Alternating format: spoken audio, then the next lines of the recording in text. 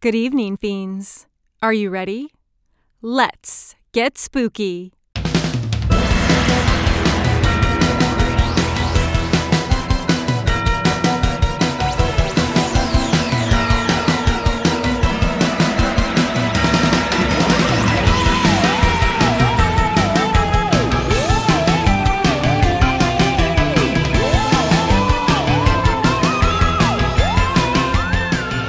Hello, fiends, and welcome back to another episode of Let's Get Spooky. I'm Vamp. I'm AJ. And today's topic is Good Morning. Not to be confused with the AM hours of the day. Good morning, America. Morning as in sad, sad times. So it's going to get pretty morbid, but we're going to talk about... But it's like morbid in like a not a nice way, but the celebratory way? Yeah, you know, the side of like more of remembering those who have passed in ways that you can feel closer to them. You can remember them a little. I keep saying remember. I just started laughing. Take a drink every time I say the word remember. You're trying to have like a serious moment, and I look down and I'm like, she's trying to make it seem good. And then my first movie or show that I'm talking about is the Dahmer show on Netflix. And I was like, I don't know that in that situation is very positive. No, I'm thinking more House of Wax 2005 now. Yeah, so it's going to get a little crazy, but we're going to talk about some cool traditions. We're going to talk about taxidermy. As you can see, we've decorated the set with taxidermy. Yep. Morning jewelry. All sorts of crazy stuff. But every topic we already... words. Every topic, wow, we're going to cut all of that out. I hope so. Cam, please cut all this out. So for every episode, we start off with movies and shows. Yeah. So kind of give you a little watch list if you want to kind of get into the topic a little bit more. Some inspiration. Yeah. So on my list, I already said it, is Dahmer, Monster, the Jeffrey Dahmer story. Came out in 2022. It is available on Netflix, and it's basically giving you the history of Jeffrey Dahmer. It is relevant because he is into taxidermy. Other than that, he's a serial killer. He doesn't really have anything to do with morning traditions or anything like that. And I guess being into taxidermy doesn't necessarily mean you're going to be a serial killer and eat people. No, there's lots of upstanding citizens that also do taxidermy. So we're not... Don't judge. Yeah, do not... Yeah. But in this case... that is not the case, and Jeffrey Dahmer is a horrible person. He's a serial killer. He eats people. Yep. Well, he did. He's no longer with us. And it's a great show. You're going to want to binge it once you start. It's actually a little bit, I feel like we've talked about it before in other topics. I feel like it's one of those ones that comes up. It's a little hard to watch for me. There was some episodes I was like, oh, this, and only because it was real life. It's not fake. It's not made up. It's not people making up crazy stories. This is actually a documentation of real life. And it is a little tough in some cases to watch, but it's a great show. It's done very well. It's Evan Peters, and he's amazing. Yeah. It's almost like you're like, oh, wow, I don't like that I like you in this role, but he really executes. So I would highly recommend. Yep. You have? Another killer who also did taxidermy, Norman Bates. Somehow I don't have Psycho on VHS, but I have Psycho 3. You know, I don't know. I need to fix that. To remedy that. I think everyone knows the Psycho storyline, but Norman Bates also very much into taxidermy. Taxidermy is pretty cool. We've talked about this before, but I appreciate taxidermy in the sense that it is giving something new life, like finding roadkill and you know, immortalizing that character, or people that taxidermy their pets. I'm not super into people that just go kill animals and creatures for taxidermy purposes. Not a fan. But if you're like finding roadkill or finding a dead animal and you're going to give it a new purpose and a cute, cute. Look at that little mouse. He is living his best life in his little poncho and sombrero. This is soon going to become the Texas Chainsaw Massacre podcast because I talk about it every time. So much. She finds a way. I'm sorry. But again, Texas Chainsaw Massacre 1 and 2, they do some very interesting stuff with bodies. You know. Especially in 2, the car chase. I guess it's not a car chase, but like, you know, when they're driving on the highway and Leatherface comes up and he's He has the body. Great. Yeah. Totally cool. But in that sense, like when you're seeing something in a movie, it's fine because you know that it's not real. But when you Oingo Boingo's playing, blasting, you're having a good time. Like, this is a good time. Yeah, the guys who are terrorizing people on the road are going to get what they deserve. Yeah, and that's all you can hope for. But it's not real life, so we're okay with that. Yeah.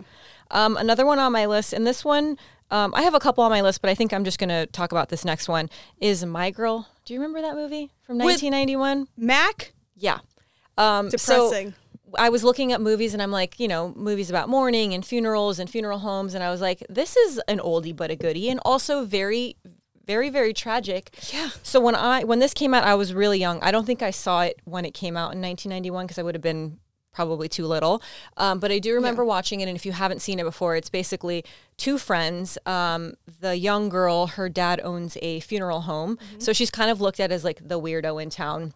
She makes friends with Macaulay Culkin, who is essentially allergic to everything. They become friends. They're hanging out in the forest, having a great time. Then he gets stung by bees. And so many bees. Just the scene, and he's like, ow! Yeah, and you're like, oh, no. And he dies of anaphylactic shock. Yeah. So you're like, oh, wow, the weird girl made a friend, and then he dies from attack of bees. And guess whose funeral home he's being worked on at? But if you haven't seen the movie before, imagine being a young child and you're like, okay, I was afraid of bees when I was little because of this. And I would say like a week after, I think I was swimming at a friend's house and a bee got stuck in my swimsuit and stung me in the back. So trauma, then more trauma, me getting stung by a bee. And then when you watch the movie, you actually see like poor little Macaulay Culkin in the casket with... Obviously, they didn't portray the whole like anaphylactic shock bee stings because he only has like 5 little like bumps on his face. It looks more like he like went through puberty. He has like some pimples. They saved everyone from being like super traumatized. Yeah. But I'm like, wow, this is, and it's when I looked it up, it says it is a family comedy drama, and I was like, I feel like there's some funny parts in it, but I feel like comedy is probably not the right. It was very intense. I feel like I've only seen it once or twice, and the only scene that I have in my head is him being stung by bees, and then the scene where she's at it's during his funeral, and she goes running down the aisle, like, the middle part, and she's like, my friend, whatever his name is, and she's where like, are his glasses? where's his glasses? He needs his glasses, and he can't see without his glasses. Like, the fact that those are the two scenes that are the only things I remember, they're not funny. That's not a comedy. It's called trauma. Maybe it's a comedy for bees, because they're like, heck yeah, we got another one. Well, and when you read like the synopsis, it says he dies of bee stings from disturbing a beehive. So for all of you people out there, bees are not just going to attack you out of nowhere. He was like poking the hive or whatever to get stung by the bees. So tragic. If you're going to watch it, there is like articles on the internet that are like, disclaimer, all of these topics are going to be revealed. So if your children are too young, they should know what they're getting into. So, jeez. Yeah. See, trigger warnings. How is that a comedy? I don't think that was a thing in 1991. They're like, we don't care. You'll be fine. Other ones real quick. House of Wax, either the 1953 version or the 2005 version with Paris Hilton and Chad Michael Murray. Heartthrob. Yeah. Vincent Price is in the first one. If you haven't seen it, you should definitely watch it. It's very good. But yeah, those are all my movies. I have more, but I feel like we could go on for days about weird horror movies about taxidermy and mortuaries and all that stuff. So I guess we'll get into various different traditions. I have weird funeral traditions from around the world, and my list is very long. So maybe you start off, and then I'll like put some of mine in as we go along. So this topic is definitely something that interests me, and it's always something like that. I'm like, that's so weird. That it's like something that doesn't really happen these days, which is mourning photography or bereavement photography, which is basically like as photography was invented back in 1839, this kind of thing kind of started back then. Like now you have a phone in your pocket. You can take a picture of anything. Like you have 50 million photos of your loved ones or like people around you. Back then, like it wasn't very common for people to have photos of their family members or loved ones. It was like an ordeal. It's a whole thing. Yeah, to set up the cameras. The setup, the like, exposure time a lot of times was really long. So getting children to sit still for a photo was impossible. So like it was, and it's also something that like more rich people would get. Yeah, so like it's not something that everyone could afford and could have. So mourning photography started kind of happening where if someone would pass, and especially like back then, a lot of children wouldn't even make it to their 5th birthday just because of disease. It seemed like, I don't know what was going on back then, but it seemed like a lot of children just drown. Like, I feel like there's so many stories that I hear where children were just drowning all the time. Okay, parents. Like, don't let your kids hang out next to lakes and streams. I don't know. But so, and especially like I said, like it was very hard to get a child to sit still for a photograph.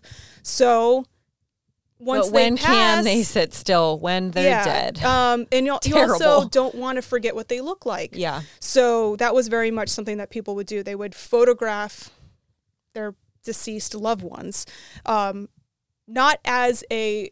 And that's the thing. Like I think like when you talk about it, it's something that people are like, that's really creepy. But it's like the way that it was done was to honor them, to remember them. Like if like, a mother lost their child, a lot of times they would take pictures holding them. Or you would take a picture of them surrounded by all the things that they loved, all their toys, pets. There was one that I saw that it's like a beautiful photograph. It's like a little boy. He's like dead, laying in bed, but he's just surrounded by flowers. Oh, that's cool. So like it was just a way to remember them, because obviously once they're passed, you either bury them or cremate them, or so you don't have their memory of what they looked like. It's the last memory. And I think too, when you hear mourning photography, or you hear photography after people pass, you think, oh, it's just a photo of them in a casket, because I feel like that's the most common thing that your mind goes to. But this was like posing the bodies and putting them in situations where they still looked alive. They looked lifelike. A lot of them do. Some of them were in coffins. Some of them, like if a full family either died, like if they were murdered or if there's a tragedy of some sort, there was one where I saw where it was a family of 3 and they're all kind of like in the same coffin together, laying together. There was another one where they're all like laying on the bed together.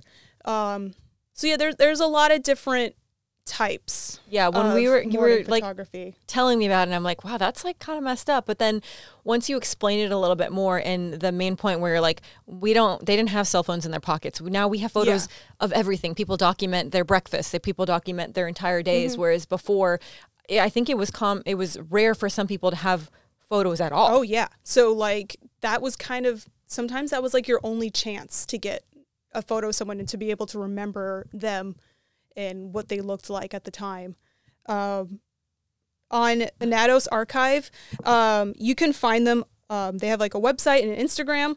They have a large like collection of post-mortem and mourning photography and just like really old creepy photos. So if this interests you, that's one of the accounts that I was following and they post them in like a tasteful way. They're not like doing it in a gross way. So like seeing the kind of like love and ritual that they put into this type of stuff was really interesting to me.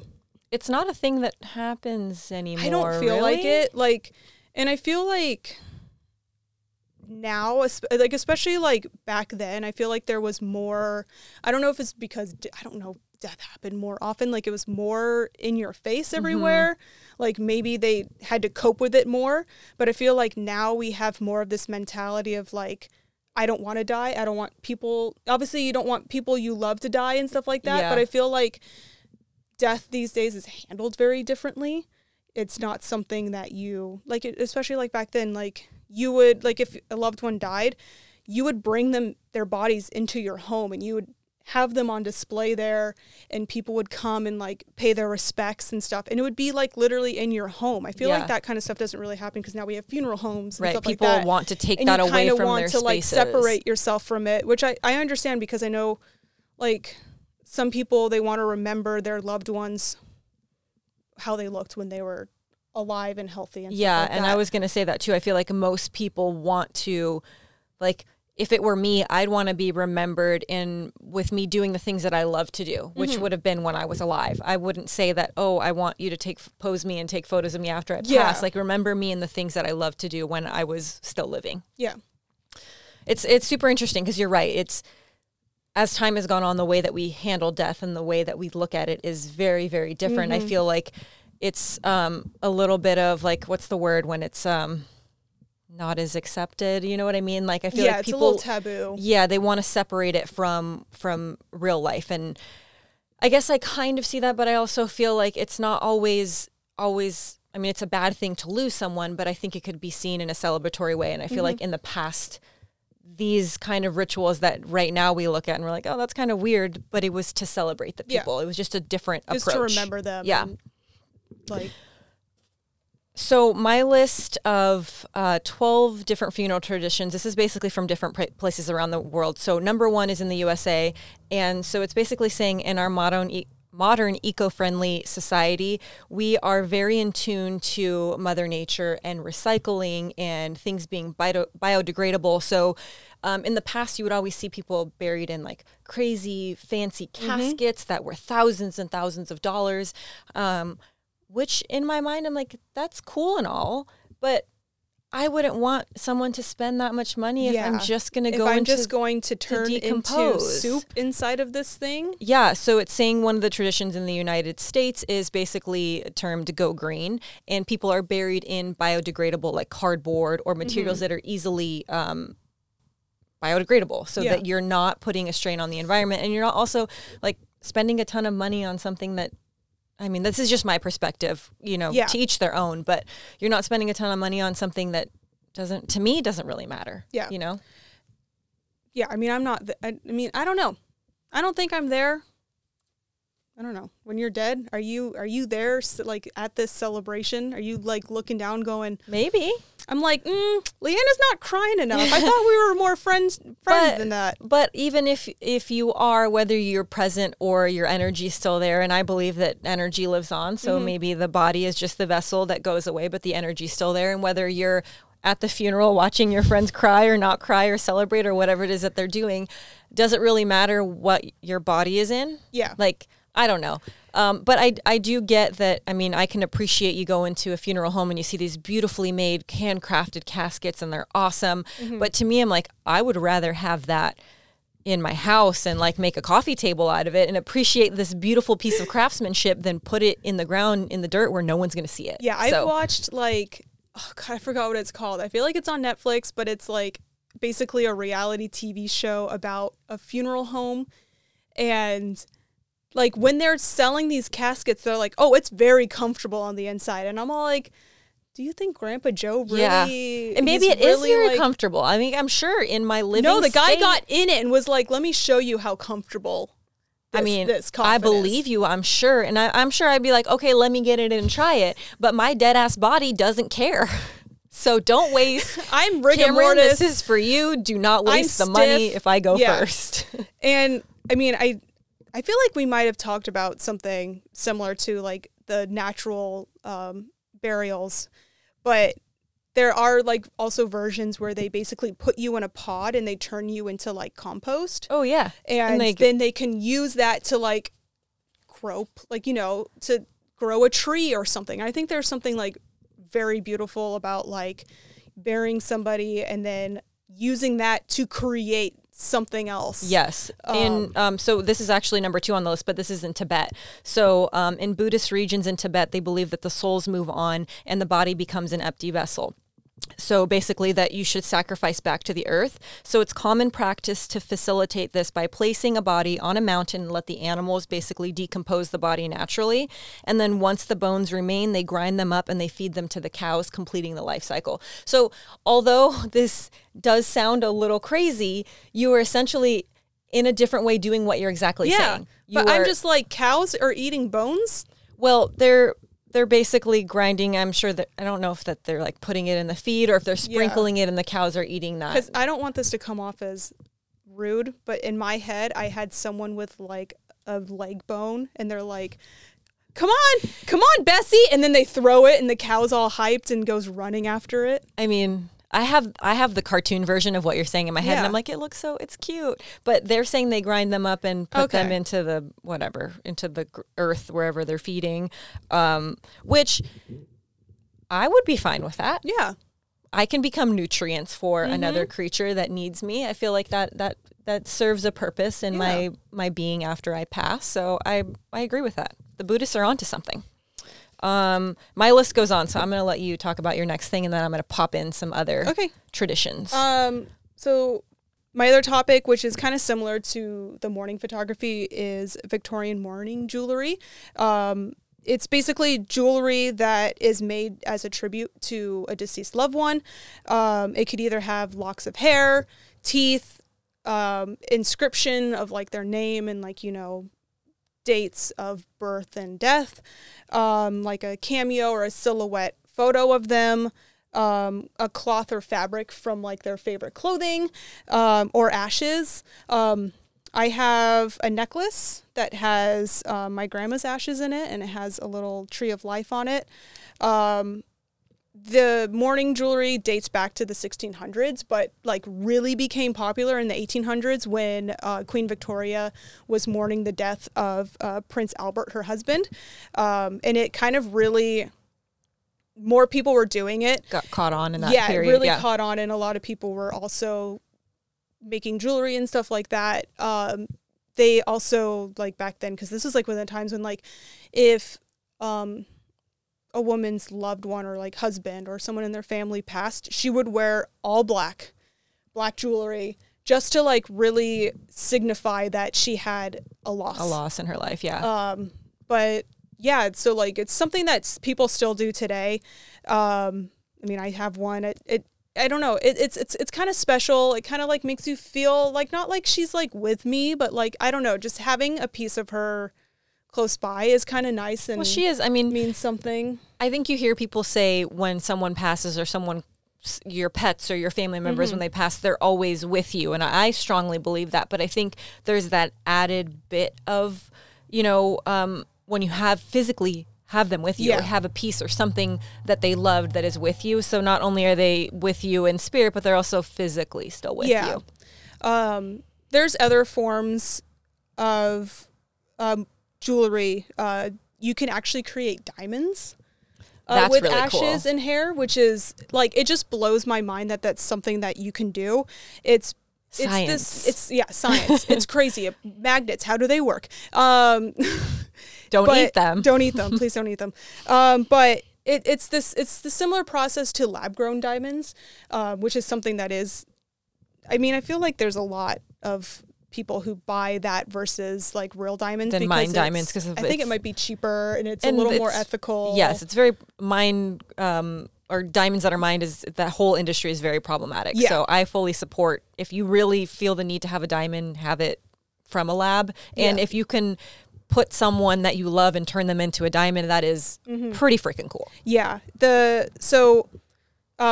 Like let's say here's my grandma's ashes. They basically isolate the carbon from the ashes, which takes about 1.5 to 2 months. Then they use the process, some crazy scientific process of using heat and pressure. It's very similar to how the earth grows diamonds, but they do it in like this little contraption. They put the carbon from the ashes, and science happens. They basically do this over it, which is basically magic, because I don't know what the heck's going on, but I've been told they the proper use heat scientific and pressure, term. It's and this. A diamond grows. They cut it and set it onto whatever you want, and it looks like a diamond. But it's so created from your loved one, which is like the fact that we figured that out. We could create we figured it out. B, like whatever we're made from can turn into something like shiny and pretty as a diamond. Is so mind blowing. So when you were saying the mourning jewelry, and you're like, and then hair, and then ashes, and then teeth, and I was like, out of everything we talked about, I'm like, but what would you do with their teeth? Because you have to pull them out of their face. Yeah, I mean, I don't know. Maybe it fell out. I don't know. Who knows? Okay. That's fine with me. When I got my wisdom teeth taken out, I kept them. So I still have them in like a little bag. And there was, back when I lived in San Francisco, there was a place called Love to Death. Mm-hmm. It was like an oddity shop. It's where I got a bunch of this taxidermy and stuff. They were a great place. There was a woman there who made jewelry from teeth, and she sold it. And there was like these cool little rings where you just have like, the top of the tooth as the top of the ring. And I was like, I have my own teeth. Can you make this into jewelry? And she's like, yeah, of course. Like, bring it in. And bring of course, in your teeth. Life got busy and I never got a chance to. And I want to. That'd cool. It's weird to me that out of everything we talked about, the teeth thing is like, I'm like, the thing you're like, I don't know about teeth jewelry. I don't know. It just rubs me the wrong way. I don't know. I mean, it's fine if you're into it, but it just seems weird. I draw the line at putting a tooth on a ring. That's where my line has been established. You're not into the tooth jewelry, no. But maybe you'd be into another cool thing that they do with hair is they create these really cool display. This is another thing they did in like the Victorian era. I've seen it kind of like recently too. People will make them into jewelry, like they'll take a little locket or a little pendant and they'll put the hair in there. This is beyond than like what you're thinking of. Like I think most people think when you're a little kid and they get your first haircut and you get the little locket of hair and they put it, in a little locket you wear, your mom will wear it around her neck, whatever it is. That to me seems like, okay, that's what nothing. I imagine. Yeah. But this is a whole nother level. This is that times 1,000. Like we have a cat visitor. Sorry if we're distracted. Yeah, One of the cats just came in. Someone, hi, baby. Hi, honey. She's like, where am I? Who are you? Yeah, no, these are so intricate. They're basically, I don't know if you're braiding it, but they're doing something. I looked up photos. We'll show some photos because it's wild. There's been times where like you go into, or like I would go into like an oddity shop or something, and there's this just like, it's like in a shadow box, and you're like, oh, it's just like a really cool usually art can't tell piece it's that someone hair. made, and then you go up close and you're like kind of looking and you're like, oh, that's hair. It looks like little teeny flowers. Sometimes it would just be one person's hair. Sometimes they would create family ones where like as people would pass, they would add on to it. So it's kind of nice because then you have like everyone's like memory represented together. A memory together. I've seen like the family photo, and then around the photo will be this like intricate, usually it's flowers because I feel like that's an easy design to do with the hair, but they'll like put it around the family photo, and I think that's really cool because as you see it you realize what it is. But there's like 3D versions of it where they're basically making like sculptures out of hair in like a little glass, like those little glass display things, and it looks almost like a little tree or like, a little 3D tree. I honestly don't understand how it's done because strands of hair are so tiny and delicate. I've never seen the process of how it's done. There's some people that it looks like it's their full head of hair. When I was scrolling through images, I had like a moment where I was like, because of like the tryptophobia, I'm like looking at it and it's just, I'm like, oh, I don't know if I like that pattern. It's gross. Like, not that one. Keep scrolling.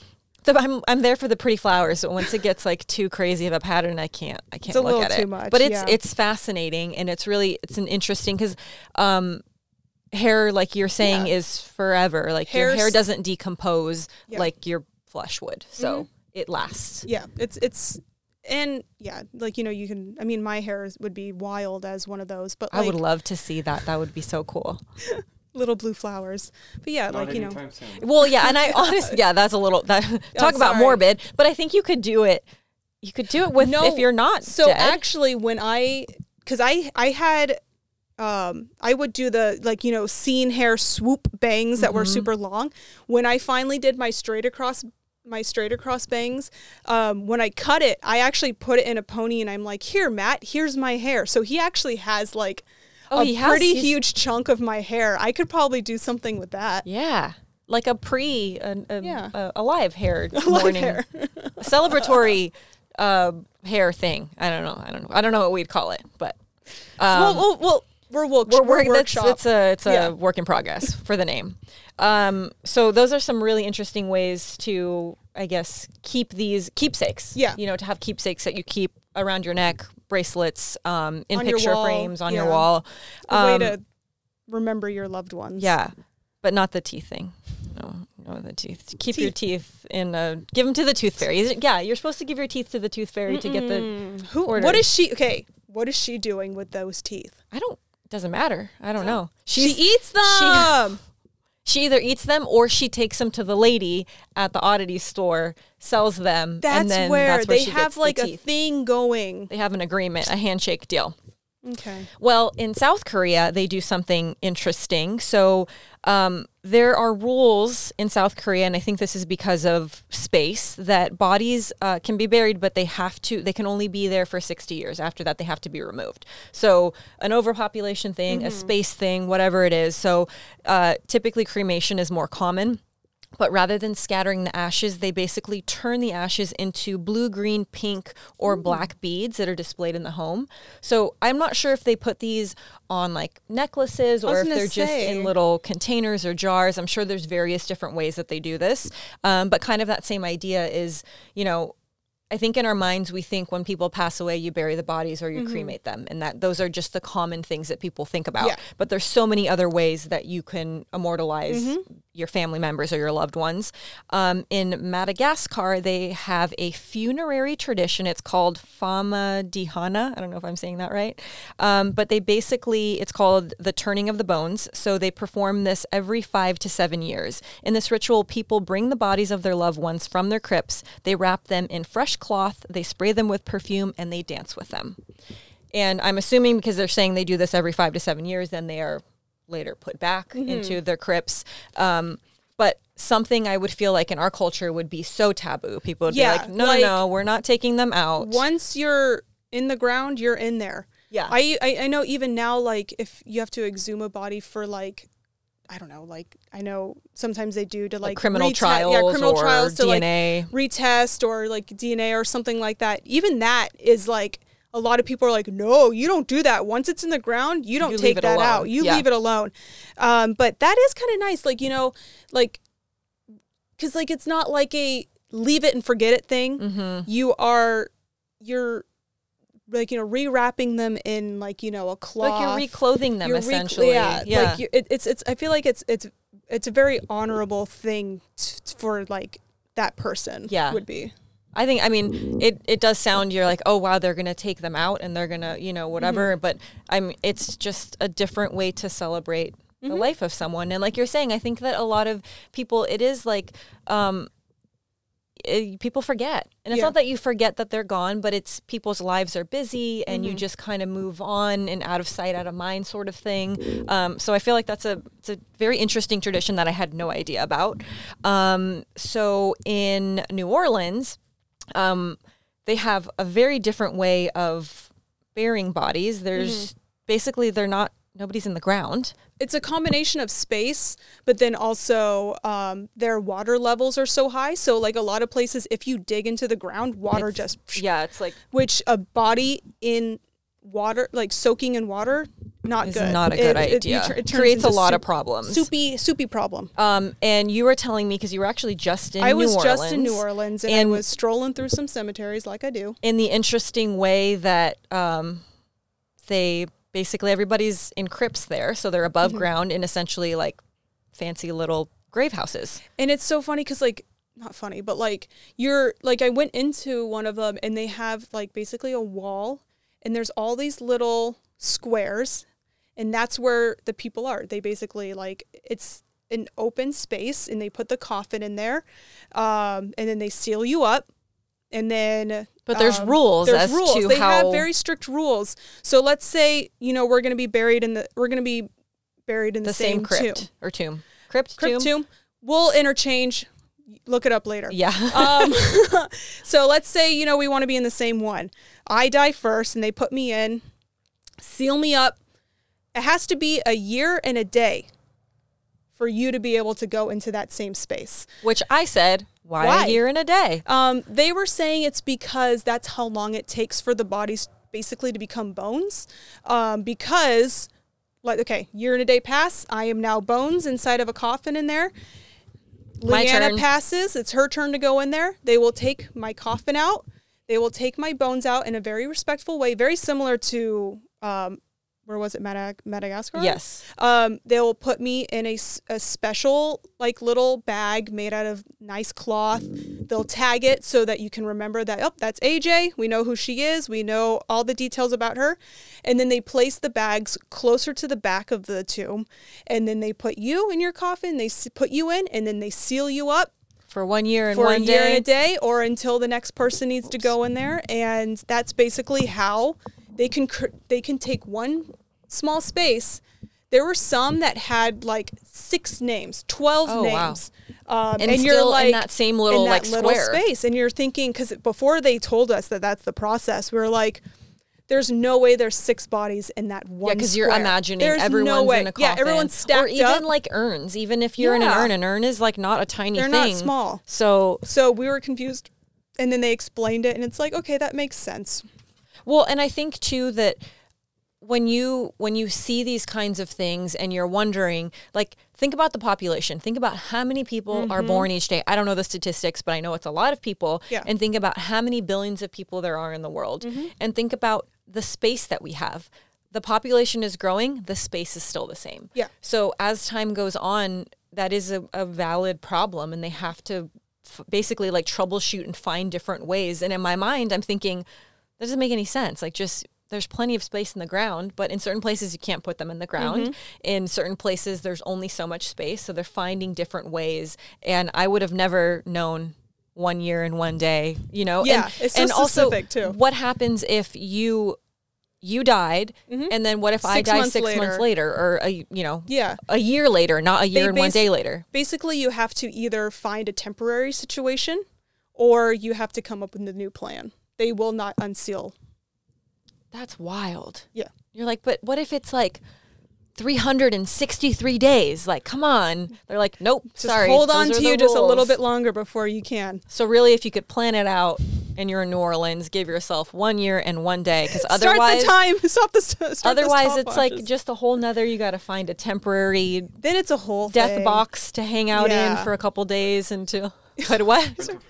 Rent a freezer for a week. I'm sure that there's someone on the internet that will let you borrow their freezer. Oh, man. And on to taxidermy. So we have some taxidermy. This is your collection of I have a few purchased taxidermy. Yeah, I got this all 3 of the ones that I have are from that same shop, Love to Death. I have a cute little piranha. He's cute. I have a little mouse, and he's in his little poncho. Favorite. And then I have a cute little chick. So and they're cute. So adorable. And did you just go into the shop and you're like, I need these? Yeah, I saw them and I'm like, I love you. Our eyes met and we just had a connection, and I'm like, I need to bring you home. And now they're here. And now they're here. Our set. They are really cute. And again, taxidermy is kind of like a situation, because if you're an animal lover, it's very tough. But typically, I know that you ask. Yeah, I always make sure that it is done. They're not basically killing the animals to be able to do this. Yes. It's ethically done. Either they pass on their own, roadkill, stuff like that. It's not like, someone went out and killed this mouse so that they can dress him up all cute like this. He passed on his own, and then now he's living his best life looking cute. The air was on earlier, and it's so cute. They was like his little poncho's blowing in the wind. His little whiskers were blowing in the wind. I was like, wow, you're living your best life. So I just put them in this so I could transport them. But I have some I guess it's not really taxidermy, is it? Not really. Because it's just I wonder. Bones. Right? Yeah, I guess it's bone taxidermy. So I'll take them out. I have a couple different pieces, and they each have a story. So this is a raven skull and a claw. We were on a trip visiting family in Montana. There's some bits of him still hanging off of it. But we were riding bikes, and we just found this raven. He was pretty decomposed, so I don't know what ate him. And we just decided to take him home and get his bones ready so that we could, have him on our shelf. So immediately I'm like, okay, well, how do we do this? What is the proper way to do this? Because also we were on a trip, so we had to be able to do our thing, and we were leaving in a couple of days and be able to take it home safely. So I'm on my phone or on the computer at the time, Googling how do you preserve bones. Yeah. And so essentially we got a pot. I didn't do this part because this was the gross part. Cameron had to cut because it was the whole bird, basically. Okay. There was still like bird bits attached. Bird bits. So they cut the claw off. This one we didn't really have to do much to, just basically took off this little... Is that his like little knee? Yeah, it's like the little fleshy parts that we were able to take off. Cartilage and stuff. And then this was the full business. So it was like a bird head. And so you have to boil it. Mm-hmm. And if you do this kind of thing, they say that if you find the animal, you're supposed to immediately freeze it. Because once it starts decomposing and then you put it in boiling water, the smell, it is tough. It is like so tough. We did it outside, like on a little like camping stove thing because we didn't want to obviously stink up the house. Yeah, sorry. And it was a little bit windy, and sometimes the wind would turn and get in your face. And I was like, ugh. Like I had to walk away, walk inside. It was so gnarly. So you essentially boil it until the parts become soft enough your face the whole time. We're gonna have a zoom in on AJ's face. Making bird flesh soup. Yep. It was really gross. So you boil it super hot until the fleshy parts become loose. You peel it all off. And it's actually really tough at first. Like it doesn't just come off. You'd have to boil it for a really long time for it to just kind of melt off. So we got as much off as we could. And then you basically pack it in salt, and the salt will absorb all of the moisture and all the bits. And then you can still see there's some stuff in there, but then I feel like there's dark spots on his forehead. Is that like brain? Maybe. Yeah, there's definitely stuff in there. There's a chemical process you can do to this that will dissolve everything. And then people will often like put it in bleach to sanitize it. But I feel like when you do that, you take away a lot of that cool like coloring and stuff. So the salt basically will absorb all of those bits. And we kept it in the salt pack for probably like 3 or 4 months. We took it out, and then there was like some bits we just brushed off. It was still a little stinky. Like now. Yeah, there's bits on your dress. Yeah, it's falling apart still. It doesn't really smell like anything now, but I remember taking it out of the salt and I was like, oh no, put that back in. And we put it back in for like another month or two. Yeah. And so now we have this really cool raven skull. I think depending on when you, like, the state of decomposition, you would have been able to like move the jaw. I feel like they can pose them and stuff. But by the time, I mean, it still moves a little bit. By the time we got it had been pretty like, it'd been there for a little bit. And it was also really cold out too. So a lot of those factors kind of like change the state that it's in. But the claw, we didn't really do anything but put it in salt, and it preserved really, really well. Like those talons are crazy. Yeah, can you imagine that coming for your face? Yeah, well, I mean, it didn't really work out for this guy. So unfortunately, but now he or she lives on with us forever. This next one, this one's a little bit of a crazy story. So this is our cat, Molly. Molly? Yeah. So like I said before, a lot of our animals are buried in the backyard. And we buried her. And then one day we go into the backyard, and our dog Luca is digging up something in the corner and chewing on something. Cameron goes over and realizes what it is. Yeah. And basically like takes it away from him, but you can see that he got into the skull a little bit. But we figured we're not going to put her back in the ground. So at this point it was pretty decomposed. So we just did the same kind of process. We put it in the salt pack to absorb the little bits.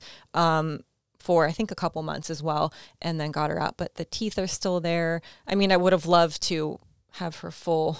Yeah, a full skull would have, but you know, Luca did a little bit of business going on. Bad boy. The little nose, isn't it cute? Is so cute, and the teeth.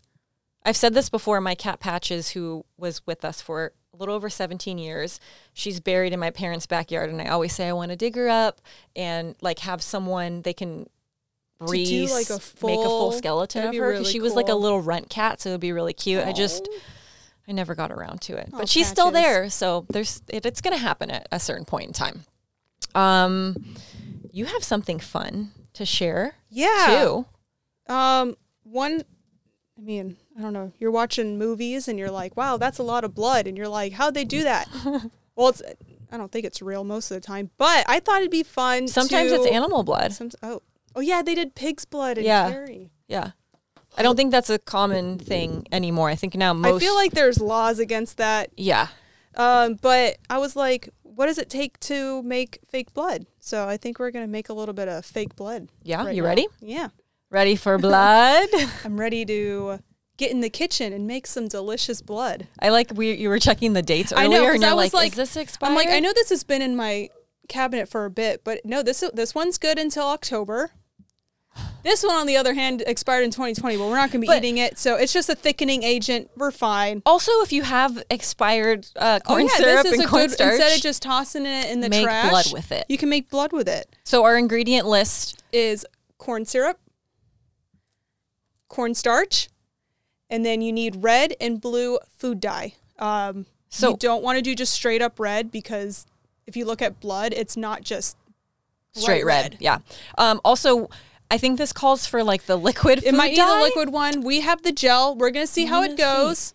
Hey, we're here. We're experimenting. We're going to make the mistakes, so you at home might not. I don't know. And if it works, then you know that you can use the gel. And you heard it. Oh, I was like, crap, they're sealed. No, they're open. Okay. Do we have are you just eyeing it? Everything that I saw, just eyeballed it. Okay. I think you just go, ooh. This is pretty thick. And then we have our Lively Ghost teaspoon, which we are using I feel like we're going to need a lot. I feel like you should. It seems really thick. This is very thick. This is, we're going to call this coagulated blood. It's going to be a little thicker. This person died a little bit ago. Yes. I don't think we need the cornstarch for the thickening agent. I wouldn't be surprised if we can just stop at that, but let's see what happens. Do you know how much we do here? Again, yeah, you have to just eyeball it. Let's stir that up. Let's stirring? do the red first, just so we can see what we're at.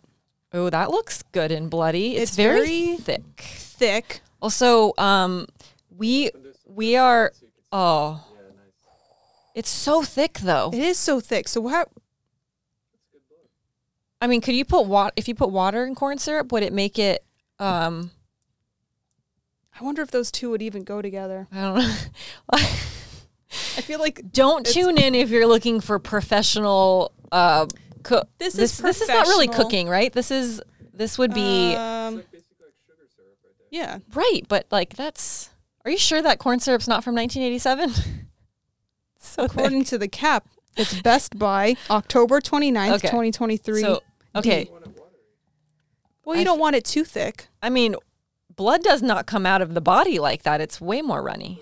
Here, Let's blue. put a little bit of blue. You said it depends on what? Oh, okay.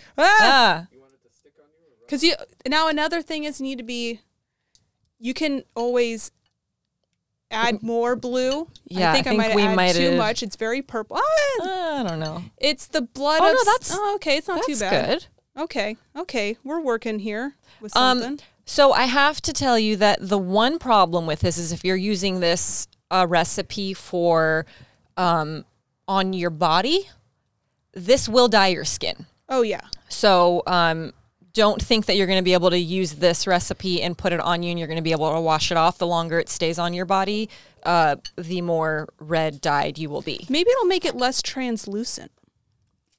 We're going for it. Professionals. 100% professionals. I mean, that's making it not as translucent. It's not translucent. And the chunks are kind of nice. A little bit of scab, a little bit of chunk in your blood. I don't know where this is coming from. It looks like strawberry jam. It does look more like a jam. Do you eat it? Yeah, I mean, come over here. It totally looks like something you would put on a pie, maybe, or like a syrupy a sundae. The topping of a sundae. Bloody Sunday. Bloody Sunday. Wow, it's a bloody Sunday. Topping. Well, do we try it? I feel like we try it. It's edible.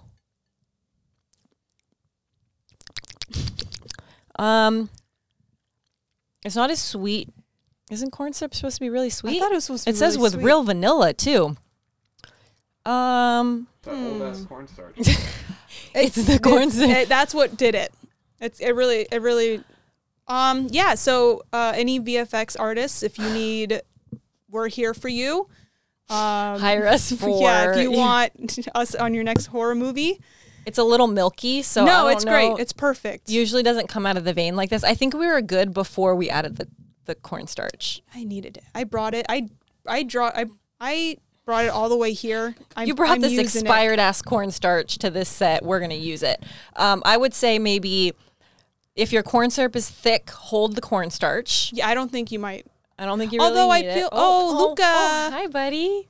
Now we have a pup on the set who's probably about to tear everything down.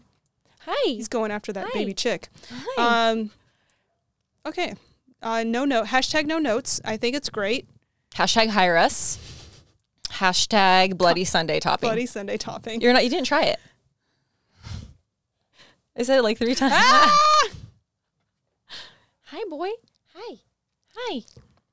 It kind of doesn't taste like anything. It's like a little bit sweet, but like not super sweet. Not much. I put more sweetness in my tea, so. Wouldn't recommend eating it. Yeah. Okay, so another successful episode of Let's Get Spooky.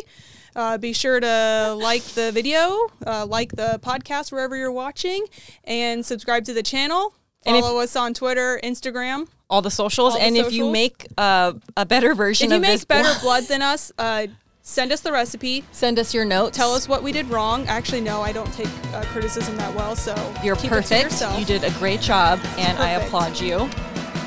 And that'll do it for this episode of Let's Get Spooky. And don't forget to stay spooky. Bye. What up, Lindsay?